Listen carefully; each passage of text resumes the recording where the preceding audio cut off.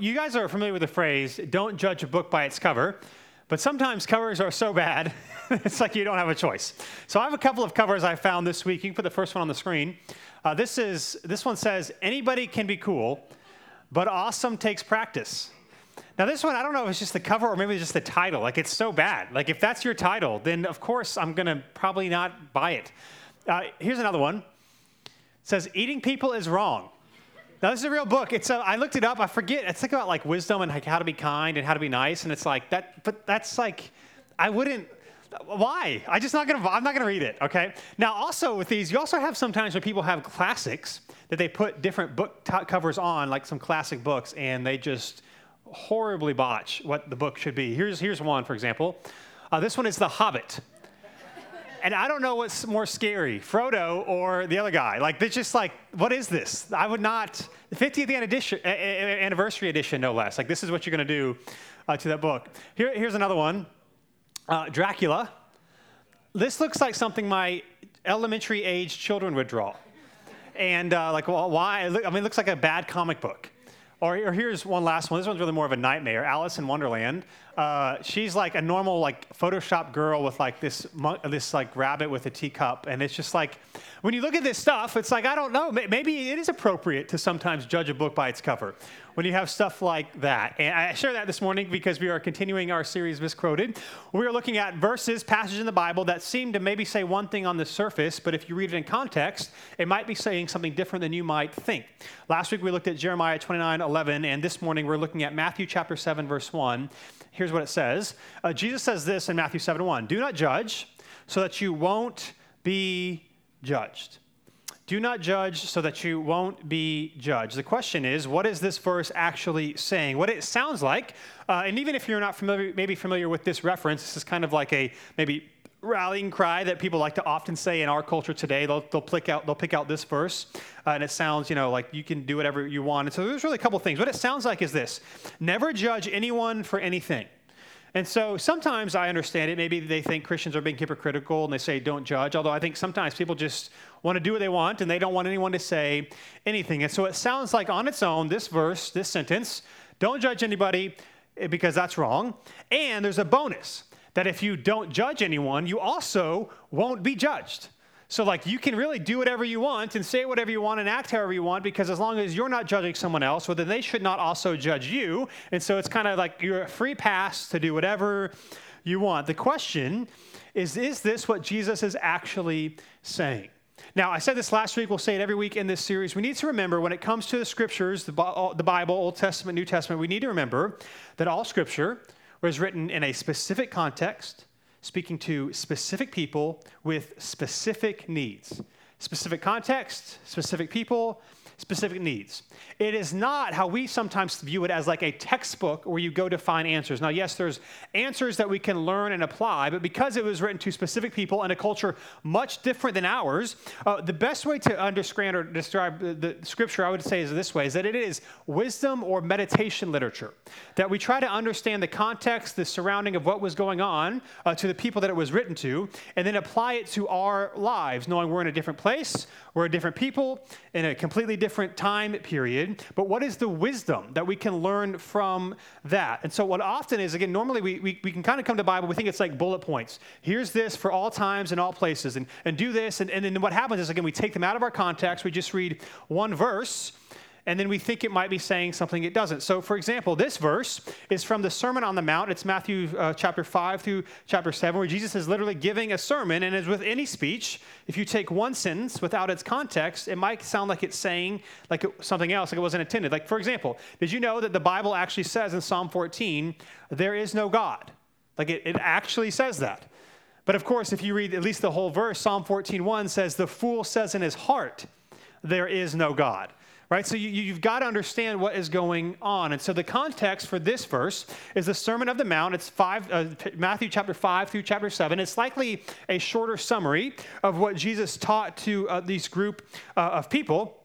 And essentially what the Sermon on the Mount is about what does it actually look like to practically love God and love others. And Jesus sets the bar for righteousness or holiness or holy living really, really high. He talks about anger and lust and divorce and revenge and loving your enemies and generosity. The Lord's Prayer is in the Sermon on the Mount, anxiety and more. And one of the things that Jesus gets at in the Sermon on the Mount is that it's not just about external morality, that you and I can do a lot of good things that might even look good on the surface, but if our heart is far from God, if our motivations are off, then we're actually missing it. And so the question for us as we look at this verse this morning is this: is it always wrong to judge? Is Jesus saying here that it is always wrong to judge? Or in context, is there a little bit more to the story? Is it always wrong to judge? And so we'll be in Matthew chapter 7 this morning. If you have a Bible, you can turn to Matthew chapter 7. If not, there's a black one around you, page 860. If you do not own one, you can take one of those home. It is our gift to you. Again, is it always wrong to judge? Jesus is there's sections here. And so Matthew chapter 7, verse 1 starts a different section on judgment. And here's what it says, Matthew chapter 7, starting in verse 1. Jesus says this: "Do not judge so that you won't be judged. For you will be judged by the same standard with which you judge others. And you will be measured by the same measure you use." Now, it's worth noting that Jesus is moving here in his Sermon on the Mount from personal temptations to interpersonal or relational temptations. So it's no longer like internal motivations, but how we're actually externally relating to other people. And so he starts by talking about how we judge others. And what he says here is that the manner in which we judge others, really, it's kind of like a question, right? Would you want that same standard applied to you? Would you want that same standard applied to you? I have a couple of other really paraphrases or translations to kind of get us at the heart of what Jesus is saying here. The Message, you'll be on the screen. It's kind of like a modern paraphrase. Eugene Peterson, who wrote the Message, put it this way: don't pick on people, jump on their failures, criticize their faults. Unless, of course, you want the same treatment, right? Would you want other people to judge you the way you are judging others? Or the Amplified Bible, not to be confusing, the Amplified Bible is kind of like a translation with a commentary like mixed in. Whenever you translate something from another language, you can only pick one word at a time. And so they include like these brackets to try to give more understanding of what's going on. And so the brackets are not the Bible, but they're trying to give you some better understanding. The Amplified Bible puts it this way in Matthew 7:1, verse 2. It says, "Do not judge and criticize and condemn others unfairly with an attitude of self-righteous superiority, as though assuming the office of judge, so that you will not be judged unfairly. For just as you hypocritically judge others when you are sinful and unrepentant, so will you be judged. And in accordance with your standard of measure used to pass out judgment, judgment will be measured to you."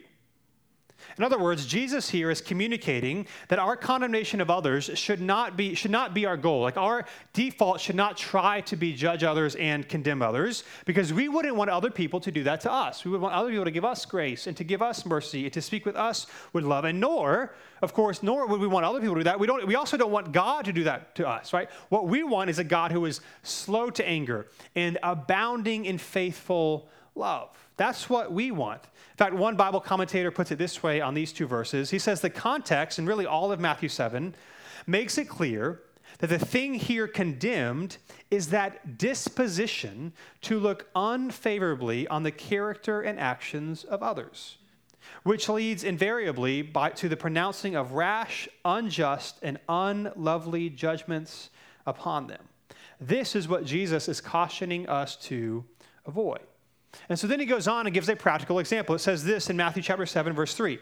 He says, "Why do you look at the splinter in your brother's eye, or the speck," as some translations you might be familiar with, "but don't notice the beam of wood or the plank in your own eye?" Verse 4, "Or how can you say to your brother, 'Let me take the splinter out of your eye,' and look, there is a beam of wood in your own eye?" Really, the problem that Jesus is addressing here is when we judge other people for an issue that we excuse in ourselves.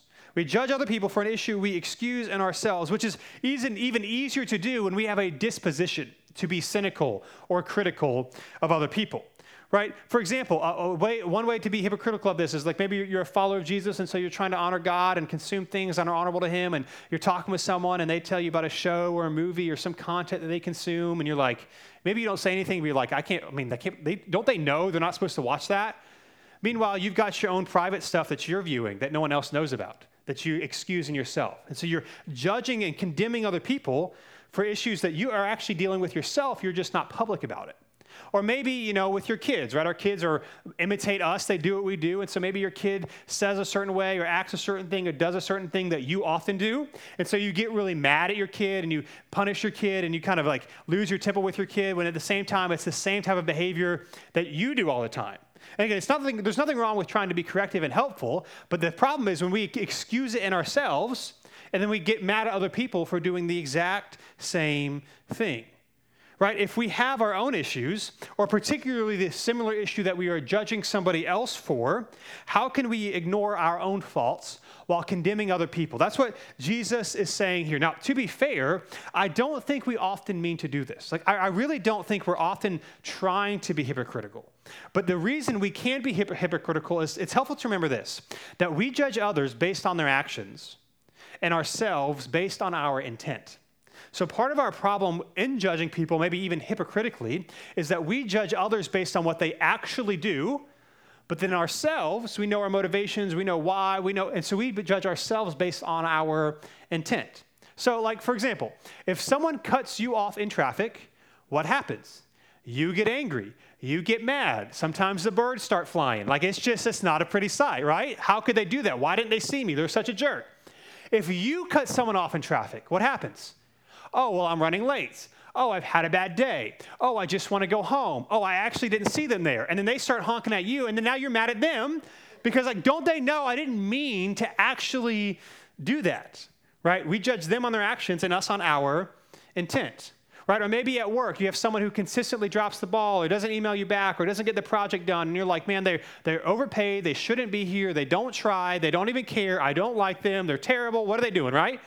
But it happens to you. Let's say you drop the ball, right? Well, my boss is expecting too much, or maybe I've got this stuff I'm dealing with at home, or like it was an honest mistake, right? And so we don't understand why people are so angry with us because, again, we judge other people based on their actions and ourselves based on our intent. And so I think even some of this hypocritical stuff is not even that we're trying it to be this way, but that it's so easy to forget that their intent, when we judge them on their actual actions. And so when we do that, it makes it even easier for verse 5 to happen. Then Jesus says this. He says, hypocrite, first take the beam of wood out of your eye, and then you will see clearly to take the splinter out of your brother's eye.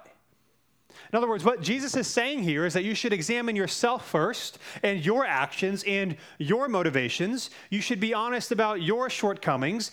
But then, and check this out, this is important, Jesus doesn't say you should then never judge, or he doesn't say you should then never evaluate others, which is often the assumed point when we just read Matthew chapter 7, verse 1, all on its own. Right? The problem here is not actually judging. The problem is pridefully viewing yourself as better than when you're not. That's the actual problem, right? But for those, as Jesus is saying here, who are honest, who are maybe grieved, who are humbled by your own actions, by your own shortcomings, by the things that you do, then if you recognize your own faults, then you actually can help remove the splinter or the speck in someone else's eye. Jesus is not saying never do it. He's saying be honest about where you are as you're trying to help them. He's also not saying that you must be perfect before approaching someone else, but rather your reason or your motivation or for evaluating or judging other people's should be humble and should be loving. In other words, I think the wisdom that Jesus is trying to say that we can learn from this passage is this, is that the issue is not that we judge, but rather our motivation for doing so. The issue is not that we judge, but really why. Again, if this is wisdom literature, then we should be wise and we should try to understand, okay, what does it look like to actually practically play this out in my own life? He doesn't say never judge because judging is terrible. What he says is be honest about yourself and don't have a posture of condemnation towards other people when you are confronting or when you are talking to them. And again, because the Bible is wisdom literature, we also need to read it in its whole. And there's actually a lot of places, even in the New Testament, that talk about judging or evaluating others. So, for example, I'll do these quick. Galatians chapter 6, Paul writes this. He says, brothers and sisters, if someone is overtaken in any wrongdoing, you who are spiritual, restore such a person with a gentle spirit, watching out for yourselves so that you also won't be tempted. Carry one another's burdens. In this way, you fulfill the law of Christ. Now, real quick side note, when Paul says spiritual here, he's not saying it like in our modern sense, like spiritual but not religious. For Paul, he's saying those who are faithful followers of Jesus, that are spiritually mature followers of Jesus, you should actually restore people with a gentle spirit if you see a fault. Or in other words, you should, with love, speak into various situations, and to do so is actually a good thing. To do so is actually a loving thing, because then you can help someone carry their burden, that you can walk alongside people who would say, yes, I'm a follower of Jesus, but I'm struggling in this area, that you can be someone who walks with them. In fact, here's the reality, and you might have experienced this in your own life. Judging well is actually hard, and it's easier to just not do it at all. Like, it's easier to avoid the conversation. It's easier to have someone that you deeply care about not bring something up that you know is harming them because you don't want to hurt the relationship, or you don't want to think that you're condemning them or judging them, right? Speaking into situations can be really difficult. And yet Paul here seems to say sometimes judging them with love and humility is actually the way to help carry their burden so that they are not walking in this alone. Even Jesus himself talks about judgment. In John chapter 7, Jesus is confronted by some religious leaders. Basically what had happened was earlier, he healed somebody on the Sabbath, which they considered to be work. Someone who was paralyzed from birth, they couldn't do anything. And so he heals this man on the Sabbath. The religious leaders are like, no, that's work. You're not supposed to do any type of work. You could have healed him on any other day. And so they're really upset. And then Jesus says this in Matthew chapter 7, verse 21. He says, I performed one work, and you are all amazed. Jesus answered, this is why Moses has given you circumcision, not that it comes from Moses, but from the fathers.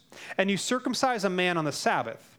If a man receives circumcision on the Sabbath so that the law of Moses won't be broken, are you angry at me because I made a man entirely well on the Sabbath? Now, I know you're thinking, what does circumcision have to do with judgment?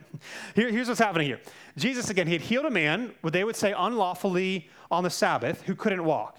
And so some of these religious leaders are angry because this is work. Jesus should have waited one more day. He could have healed them any day. It's like he did it on purpose. Like, why would Jesus do that? Now, it's helpful to know that there was custom to circumcise a male boy on the 8th day of his life. And so when a baby boy turned 8 days old, you would circumcise him. This was a really big deal for the Jews. It was God's covenant. They were his chosen people. And so when the 8th day fell on the Sabbath, what did they do?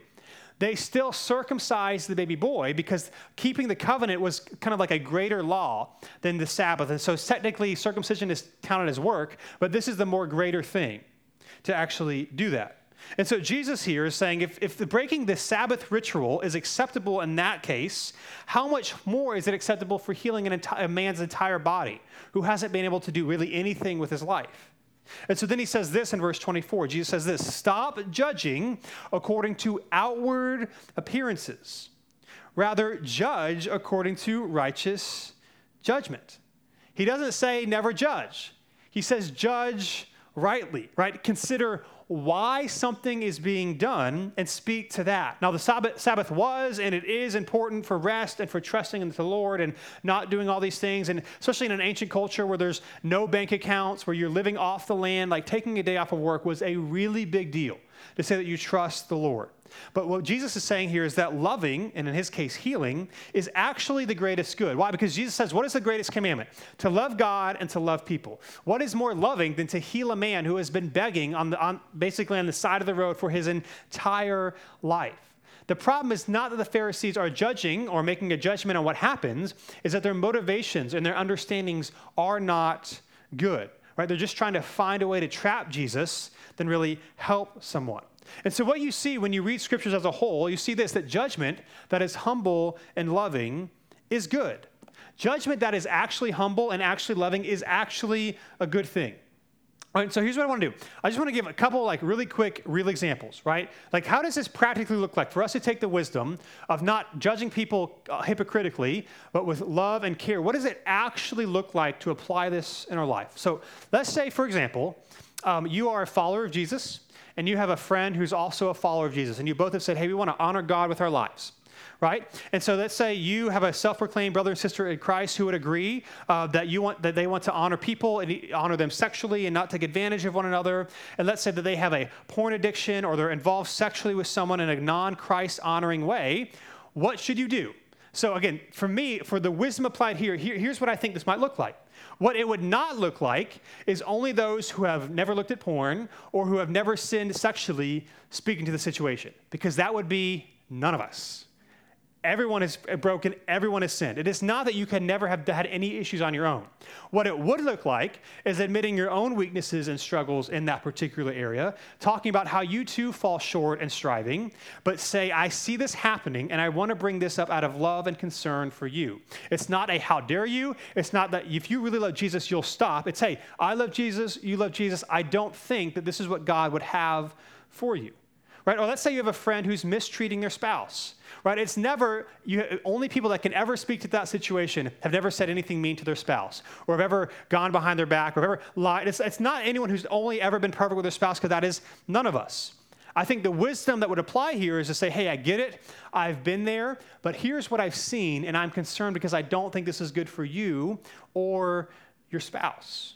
Right? It's not someone who's never done these things, but it's with humility saying, here's what I've seen, and here's what I think would look like to honor God in this area. And in fact, if you're a follower of Jesus, you can argue that it is actually unloving to avoid these judgments or these conversations. Now, the hard thing about us when we use the word judge is that judge and judgment is actually a neutral word. In our culture, it has all this negative connotation to it, but judging in and of itself is a neutral thing. And what Jesus is saying is how or why you're doing it can make it a positive or a negative, right? And not speaking into these situations, can it be actually a way that we can avoid carrying one another's burdens? Like if you have a close friend who is struggling in an area and you see that, a way to avoid carrying that burden is to speak in that situation. It actually would be unloving. It kind of reminds me, so when I was a kid, I was playing, I was like probably 12 or 13 years old. Example of this, I was pitching for my rec team. And you know your team isn't very good when I'm one of the better players. And we were not very good. And so I was pitching, and we were losing, and the teams kept getting hits. But the problem was, they would hit it right to our players, and the third baseman would throw it to the first baseman, and he would drop the ball. Or they hit it the outfield, and it would come right to, and it would go in between their legs. I was getting frustrated. And so there was some people on, and this guy pops it up. There was 2 outs to the shortstop. And if you play shortstop in Little League Baseball, it's typically because you're the most athletic person on the team. And they pop it up to the shortstop, and I'm like, finally. And he drops it. And I was so mad. I took my mitt, and I slammed it on the pitcher's mound. I was so mad. And I don't remember all the conversations, but after the game, when we got home, my parents sat me down, and they talked to me about how this is not an appropriate way to act, how these kids look up to you, how you make people feel yes, it's important to win, but and it was all these things. Now, here's the thing. My parents, it's not like they had never lost their temper themselves or they had never mistreated someone else. But because their concern here was to speak into a situation, it was easy to be received. Now, I get a parent-child relationship. It's much easier to do this with your child than a friend or a peer. I get it. But it's not about being perfect yourself. But it's about, with love and concern, being honest about where you have fallen short, but having a humble and loving judgment on the situation actually can be a good thing. And in fact, also when you read the scriptures, here's another thing that we see, that it is not wrong to be judged.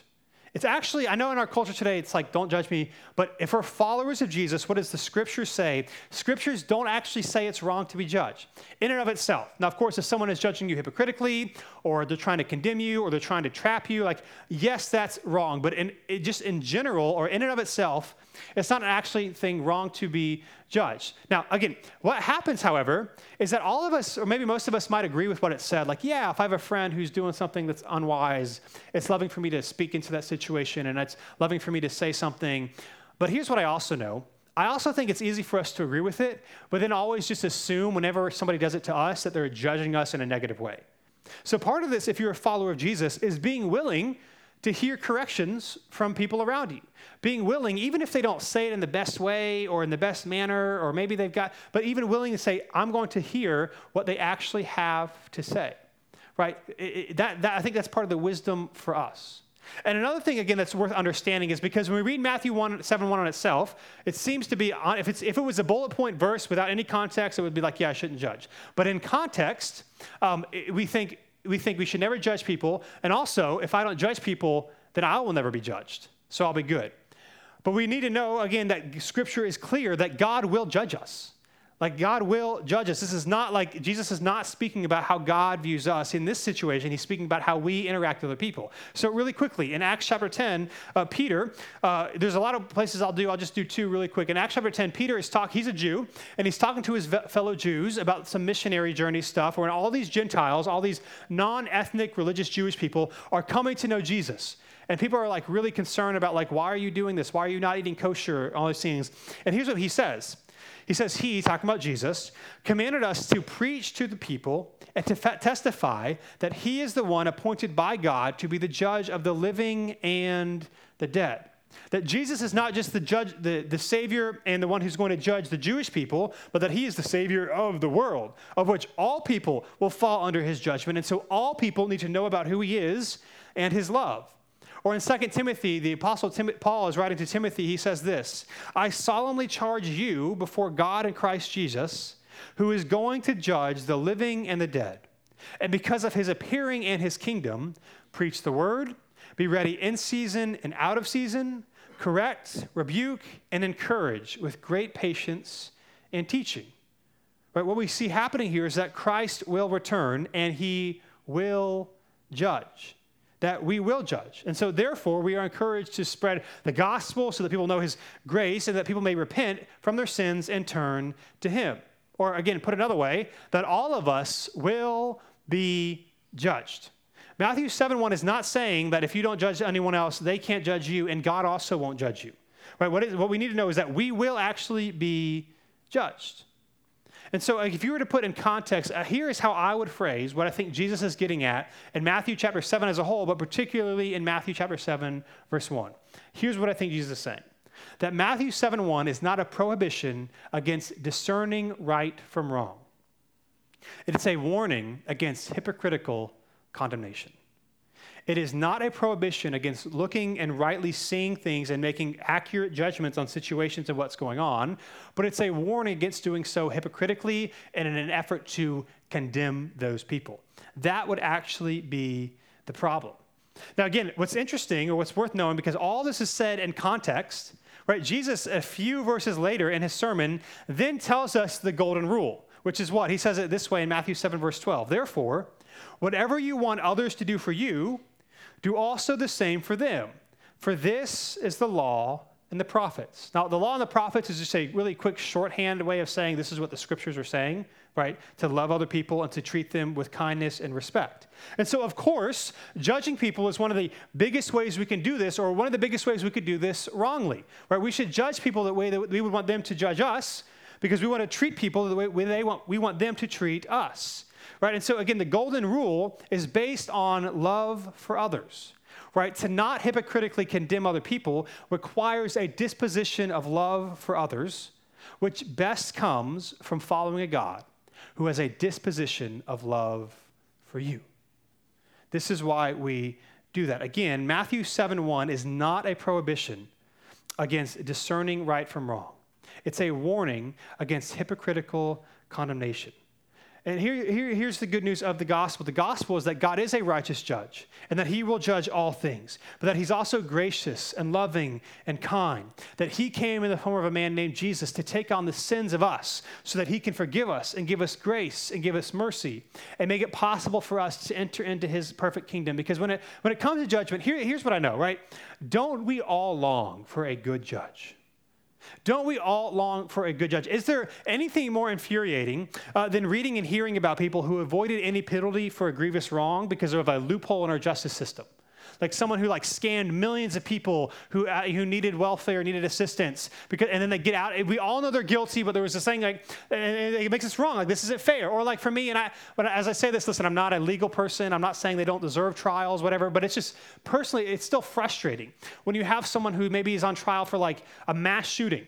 And it's like a 6 months and they're trying to sentence this person and we all know that they did it. And you think about how backed up our justice system is and the judges and the lawyers and how much hundreds of thousands of dollars is being spent on this person for however many life sentences they're going to get. Like, we all know that they did it. And so it's frustrating to see that. Or on the flip side, it's also devastating to hear about when someone is released from jail who's been there for decades because of new DNA evidence or because someone admitted that they lied under oath.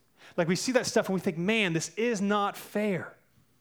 But our God is a God who is actually just. That what we have done and what others have done to us will actually be accounted for. And he is giving us the ability to stand before him as righteous and holy and pure, not because we tried really hard, but because God gave his life for us.